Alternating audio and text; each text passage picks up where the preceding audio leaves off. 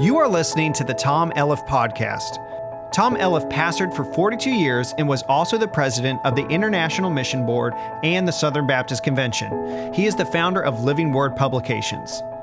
Now, here is Tom Elliff. I've been taking Wednesday evening to go back to the passage of Scripture and pull out a truth that in the larger context we may have overlooked, and to deal with that on a Wednesday evening. I want to do that in advance. The 14th chapter of the book of Exodus deals, of course, with the deliverance of the children of Israel by the mighty act of God when He caused the waters of the Red Sea to part, and they went across on dry ground, and then He closed those waters up over the Egyptian army, specifically the charioteers, and they drowned. And it's an incredible event in history. And some theologians have even tried to explain it away. You know, they say, well, this was really the Reed Sea, and the wind blew the waters back a little bit, and it really wasn't all that deep. Well, I'll tell you what, don't try to tell one of those drowned charioteers how deep the water wasn't. He's pretty well equipped with the fact that however much water was there was enough to drown him. And so we're going to be looking at the 14th chapter in this incredible event in the history of Israel. I'm not sure that there are many events in their history that are as well known as this event. In fact, this may be the most well-known event in the history of Israel. And so we're going to be looking at that Sunday morning. This evening, I'd like for you to look at the first few verses, verses 1 through 4 of Exodus chapter 14. And I'd like to speak on this subject. We don't want to let these verses go. They're just so innocuous and seemingly inconsequential. But yet these verses will reveal to us 5 questions to ask when you are seeking the will of God. 5 questions to ask when you are seeking the will of God. Now, before we stand together and read these verses of Scripture, these 4 verses, let me just say to you that I probably am asked mostly, I would say the question that I receive more than any other question from individuals is this: Brother Tom, how can I know the will of God in regard to a certain issue? Now, the folks who ask that question are not asking the question in a generic sense. They know that the Bible contains many statements about things that are the will of God. It's the will of God, for instance, that we follow the commandments of God. It's the will of God that we love one another. It's the will of God that we be saved. It's the will of God that we witness. It's the will of God that we fellowship in church. It's the will of God that we live lives that are morally pure and righteous and upright. These are generic statements, and we know that these things are the will of God. That's not what people ask. It's, Brother Tom, you know, I'm thinking about buying a house, or preacher, I'm wondering if God's calling me to the mission field or into the ministry of some kind, or preacher, you know, I've been praying about getting married, and I'm really seeking the will of God in regard to this matter. How can I know what is the will of God in that matter? And so I want to speak on that issue from these 4 verses. I mean, it is crystal clear. You'll see it. I mean, these verses will explain themselves. This will not take any brain surgeon or, you know, rocket scientist to figure out. It just is going to fall open. All we have to do is just sort of tweak the zipper at the top, and the whole piece of fruit just comes apart, and you'll see it so clearly in just a few moments. But there are 5 questions that you can ask when you are searching for the will of God in regard to some issue. Now, before we read these verses, however, let me just say that I am making an assumption about 3 things. First of all, I'm assuming you know that the will of God is going to be a mystery to you unless you have surrendered your life to the Lord. That is, on a continual basis. I mean, there's some things you can know if you're lost as a goose in a snowstorm that are the will of God.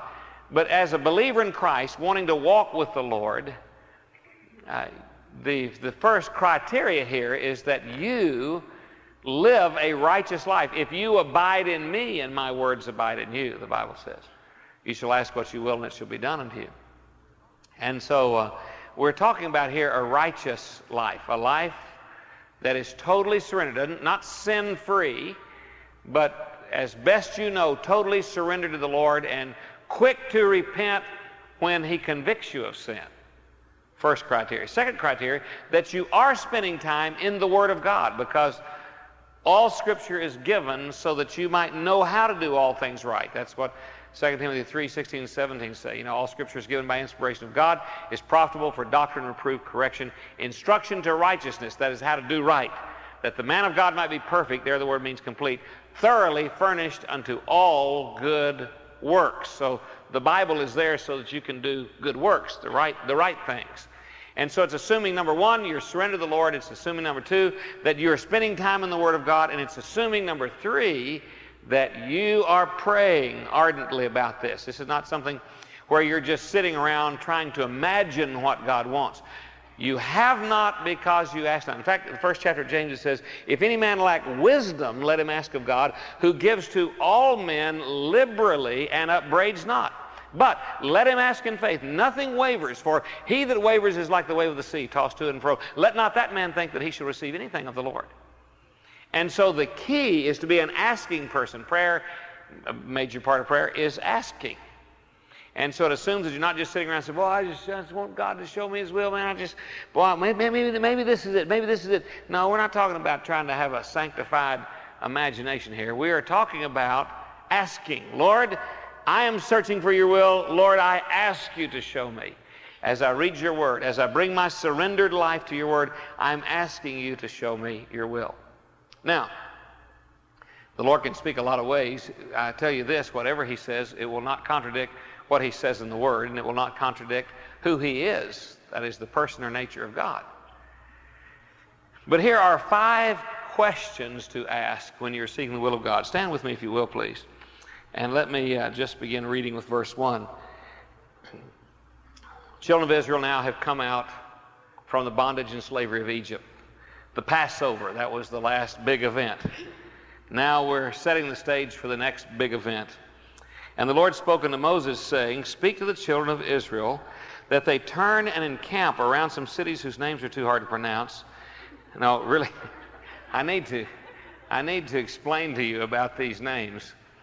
These names are not names of great big cities. They're just names of places. And when we lived in Arkansas, for instance, they had great names like Bucksnort. That was not a big city. Eagle Neck Crossroads, Scratch Out. I used to drive through 3 cities, Ulm, Humnoke. Those are great cities. On my way to Stuttgart, which is a big city in Germany, but not a big city in Arkansas unless you like to duck hunt or eat rice. Now these just represented, places. And so we got 3 of them here. None of the 3 probably had a chamber of commerce. The Pi-hahiroth Chamber of Commerce. These names describe places, and that word Pi-hahiroth means the place where the sedge grows. So it was probably sort of a marshy area before you got to the sea, okay? And the word Migdal there is a reference to an Egyptian watchtower.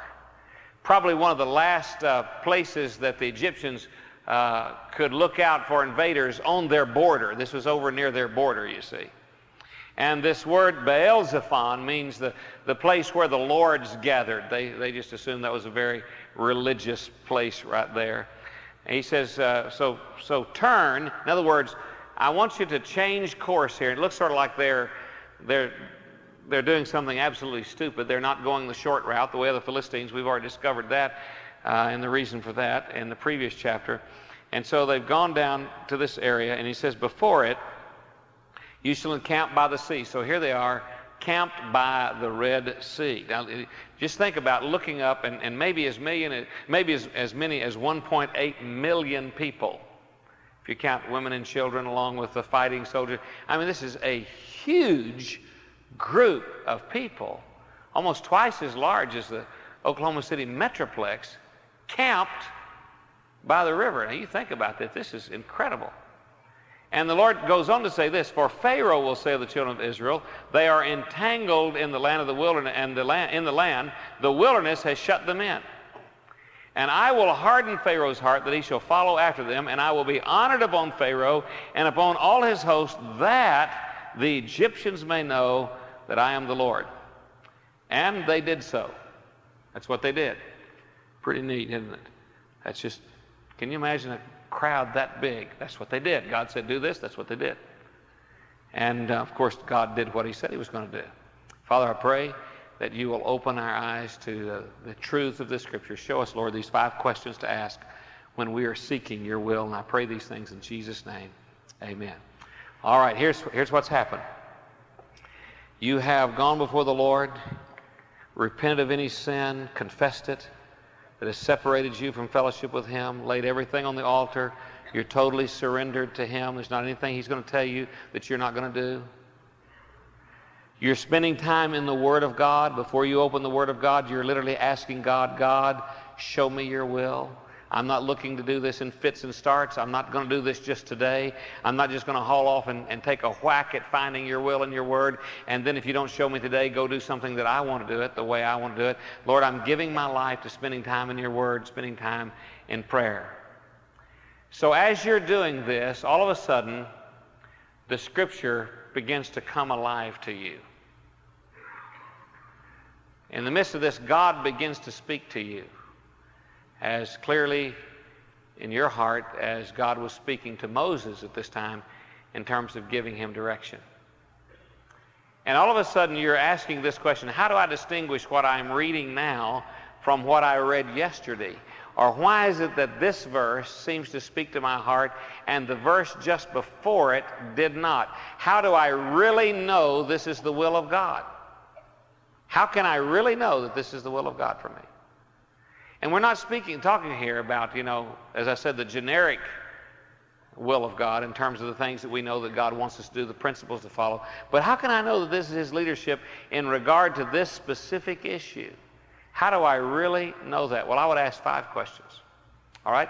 God has spoken to Moses. Moses revealed this to the people, what God said, and they did it.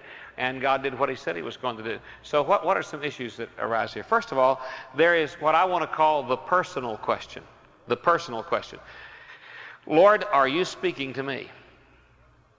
Now, in verse 1 and the first part of verse 2, it says, the Lord spoke to Moses, and Moses said, and then he said this, speak to the children of Israel.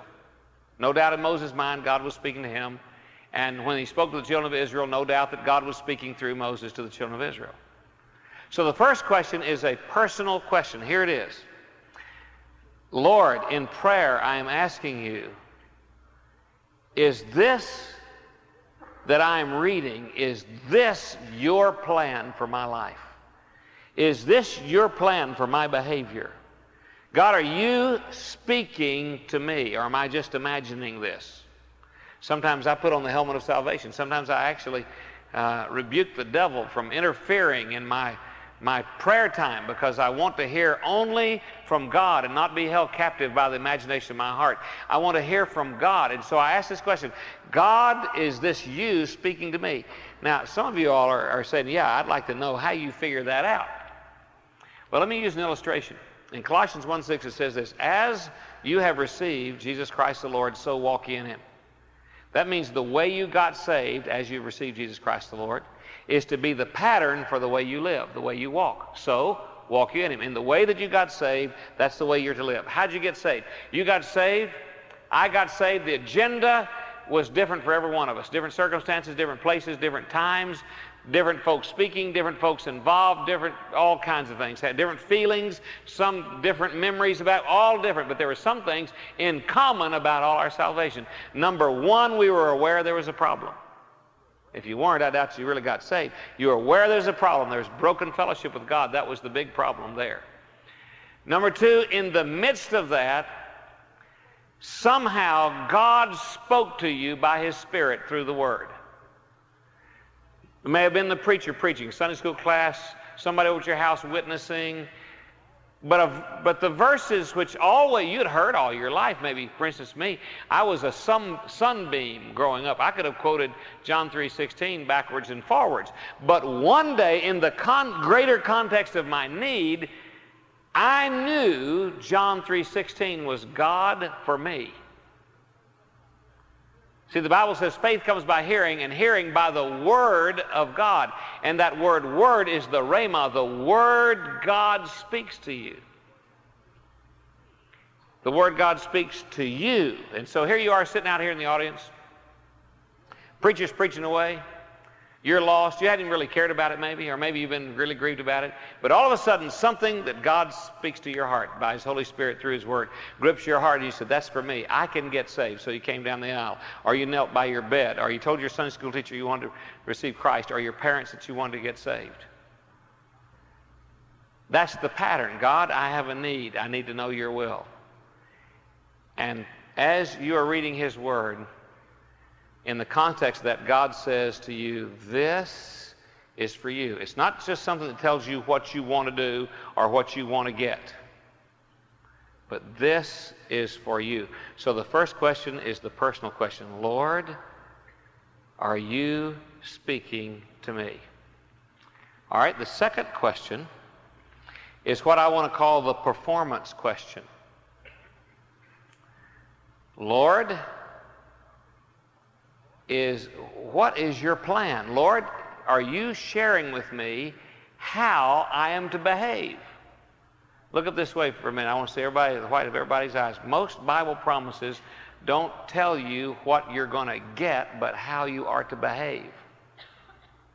See, a lot of people really get hung on this, and they say, oh man, I read this Word of God, God told me I'm going to be a rich man, God told me I'm going to marry somebody, God told me I'm going to get a house, it's going to be wonderful, you know, God tells me all this stuff, and it just gets all fouled up, and it just gets terrible. Most Bible promises, see, God's more interested in developing character than He is in giving you some neat experience. And so the way to develop character is to lay out before you how to behave. And so the second question is performance. Lord, what is the plan here? That's what He said here.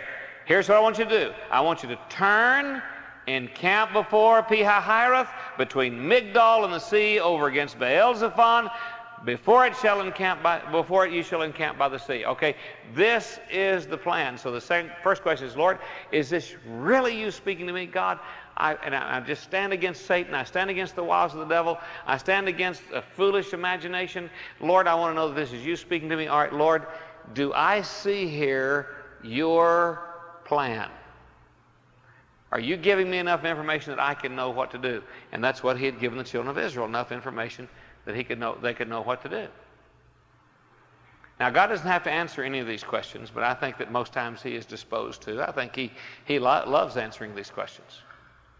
All right, the third question is what I call a perspective question. A perspective question. Now, here's what I mean by that.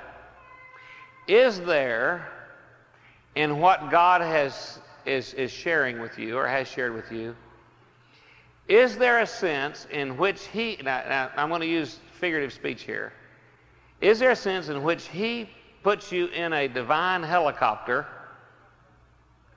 and lifts you up above the situation so you get a little glimpse of what He's about? Is there this sense in which God just takes you unto Himself and gives you some insight? Now, let me give you an illustration of this. One day, right here at First Southern, years ago, there were two groups of people outside our church, not inside our church, but they had a vested interest, monetary interest in our church, and they were very angry, and they wanted to meet with me. And they wanted to have attorneys meet with me. And you know, and man, I don't know, come here from Sikkim about all this stuff. I'm just, like Solomon said, like a baby. I don't know how to go in or come out, and so I'm praying about this. And God just said to me, keep your mouth shut. Keep your mouth shut. That wasn't exactly the words, but it's a good Hebrew translation of the scripture. Keep your mouth shut. And they will fight against each other and become confused. And it is in that way that you're going to win the victory. So we win this meeting, and here's all these guys, you know, man, I mean, they come in, you know, they've got all this stuff, and they're dressed in suits that I can't afford, and they're sitting there, and part of them are on this end of the table, and we're at that big table that we got in the telephone conference room. Part of them are sitting down here, you know, and I'm sort of like the ham in the middle of the two pieces of bread, you know. I'm, you know, sort of sweating. I got some, you know, we got some people here that are helping out. Bill Spain was in the meeting. We had some good representation.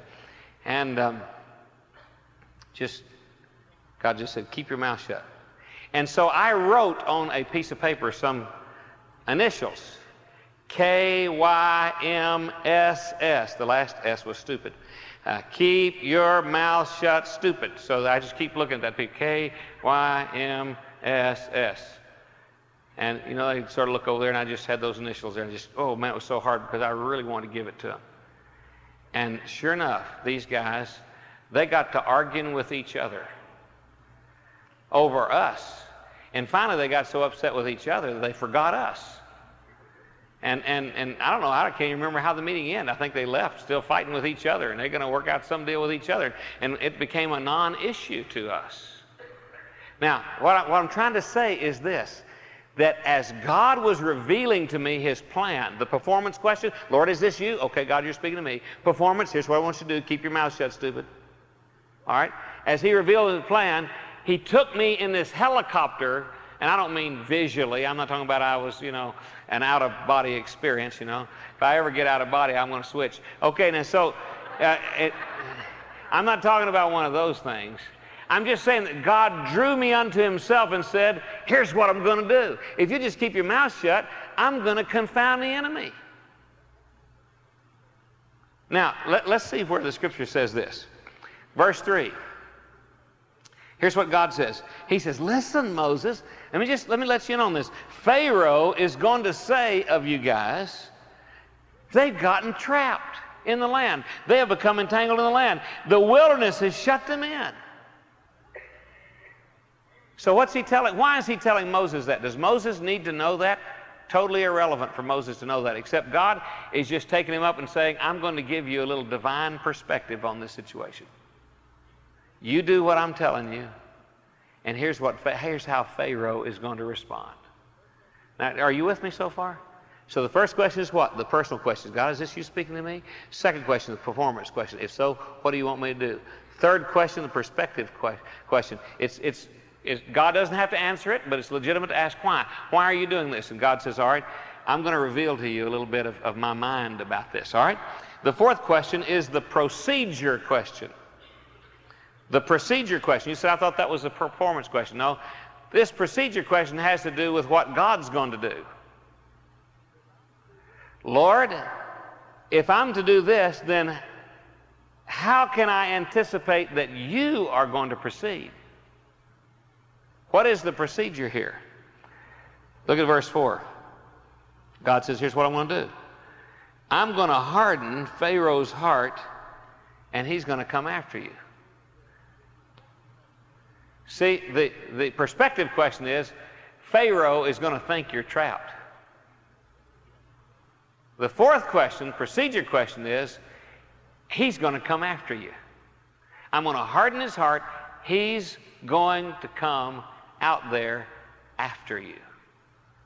And I can imagine Moses saying, that doesn't sound very good. I said, yeah, just hang on. It's really great. I'm not going to show you everything. This is really a neat deal, Moses. I'm telling you, he's going to come, he's going to think you're trapped. I'm going to harden his heart. He's going to come out after you. And there's nothing wrong with asking the Lord, Lord, what are you going to do? He doesn't have to tell you. He doesn't have to tell you. He doesn't have to tell us any of these things, really. But very often the Lord will just say, look, here's what's going to happen. Just as he did to me in that instance. Keep your mouth shut. That's how you're to behave. I'm going to see that they're defeated. That's what I'm going to do. All right? Now, the fifth question is a purpose question. Lord, why are you doing this? Now this is a big question, and this is, you're dabbling now in asking for wisdom, okay? Lord, why are you doing this? This is the purpose question. And notice he gives the purpose. He says, I will be honored upon Pharaoh and upon all his host, that the Egyptians may know that I am the Lord. What does he say? This is my purpose in this.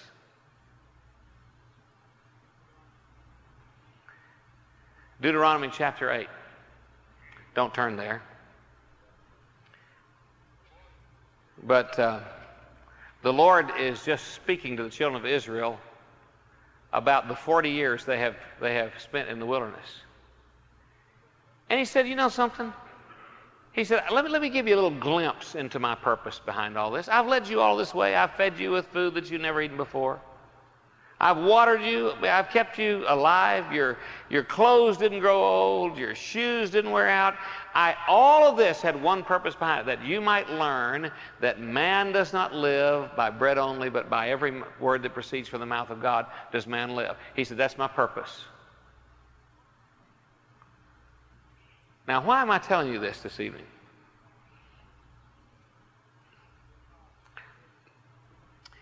Because if at any of these junctures, the personal question, Lord, are you speaking to me?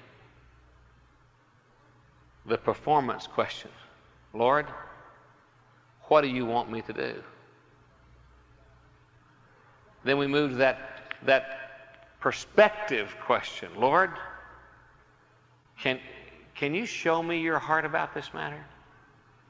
The procedure question, what are you going to do? The purpose question, why are you doing all this? Those are legitimate questions, and God legitimately cannot answer them. He doesn't have to answer them to you. But if he gives you an answer to any of those, you can run to him and just see the unfolding of what he's promised to do. You can run to him. You can aggressively cooperate with him. Let me give you an illustration in closing. I had a friend who himself had many physical problems. 3 illnesses, any one of which could have taken his life. Any one, a doctor would say that's a terminal disease. He lived for years with these 3 illnesses. Often people would come to him, like somebody who had gotten a diagnosis, well, you've got cancer, or you've got leukemia, or you've got rheumatoid arthritis, or you've got a cyst on your bone, or you've got, people would come to him. Maybe it's you've lost your job, or your life is becoming unraveled in one way or the other. And people would come to him and say, you seem to have taken these issues, these 3 terminal illnesses, and you really seem to be doing pretty well with these things. What should I do? That was a question they would always ask. What should I do? What should I do? And here was his answer. He gave the same answer every time. He said, it is legitimate to ask God why. And the sooner you find out the answer to that question, the sooner you can cooperate with him for his glory and for your good. Oh, does this mean if I find out why I'm going to be healed? He said, I didn't say that. It is legitimate to ask why. Now, God doesn't have to answer. But if he ever gives you just a little glimmer of the why, then what do? You just agree with him for his glory. Now, let me give you one little illustration, and then we're gone. I was on a interview this week with a Moody network station called Prime Time America. I believe that's the name of it, out of Chicago, or I think that's where it was. And this guy, you know, first of all, he had the story all wrong. He said, I hear you were living in Hawaii and your house burned up, you know. I said, in my dreams I was living. No, I didn't say that. Anyway, I said, no, you got your story all fouled up, you know. So I had to straighten him out on the story. He said, well, okay, now, he said, so then you went into this condo and then this thing blew away in the storm. And he said, boy, I bet you have really gone through. I said, you know, the truth of the matter is, right as that happened, I mean, it was like before the next day came around, my wife and I, we asked a question. Why? No, I'm not talking about complaining. Why me? No, just why? Because as soon as you find out, if God chooses to give you a why, you can cooperate with it. Why? And it was as if the Lord just clearly spoke to us and said, A, you didn't lose a lot because you didn't have a lot to lose. But B, what you lost is a very small price to pay for the privilege of being able to be a credible witness to the many people in your church family who have lost everything. It is good, I think, the Lord was saying to me, if the shepherd has at least some notion of where the sheep are going. Right? And so I said to him, you know, to me, this was a no-brainer. It's just, I said, now I'm sure there's more behind that because people come up. I had people come up here and said, you know, God's telling you to leave Oklahoma. I said, you know, I said to the person who told me that, I said, if God had wanted me to leave Oklahoma, it wouldn't have been my house that had gone up, it would have been me that had gone up, and I'd be, you know, in Missouri someplace, or, when it's all over. I said, and if God wants to talk to me, he'd probably talk to me, you know, about that. But I mean, this was not malicious. I mean, they were just, and, you know, I get all the jokes. You know, a guy told me that Ruff and Snow sung a song in a revival recently, I'll Fly Away, and dedicated to my clothes. You know, he just won't quit. I mean, I got him as far from here as we can get him, and he won't quit. But why? You know, well, maybe that's not the whole why, but that's enough why for me to go on until he shows me something different, right? And God didn't have to tell you anything. He could just say, cause. Suck it up and do right anyway. Do what I tell you to do, just cause. He could do that. But if you ever can find out the why, then you can run to him, embrace it, and cooperate with it. Father, I pray, trusting that your Holy Spirit will write across our heart these 5 questions to ask when we're searching for your will. I pray in Jesus' wonderful and precious name. Would you keep your head bowed for just a moment? We're going to stand. You know the drill here. Our praise singers are going to be singing in a few moments, leading us in a song of invitation. Now, what is this invitation? It's God's invitation to you. I'm just verbalizing it. But it's God's invitation to you, really. Counselors will be here at the front. It could be that as I've spoken this evening, you say, you know, preacher, that's where I am. I mean, that is where I am about the will of God. I mean, and I want to just come to this altar and get on my knees and say, Lord, I cooperate. I cooperate. It could be that there's some other issue that you're struggling with in your life. I mean, something that the Lord is just really dealing with you about in your life. And you want to come to this altar, talk with a counselor, maybe you just want to kneel and talk with God, right? In your life, in your business, in your family, in your pocketbook, in your body, whatever it is. And you're seeking God's why. You're seeking the will of God in regard to this.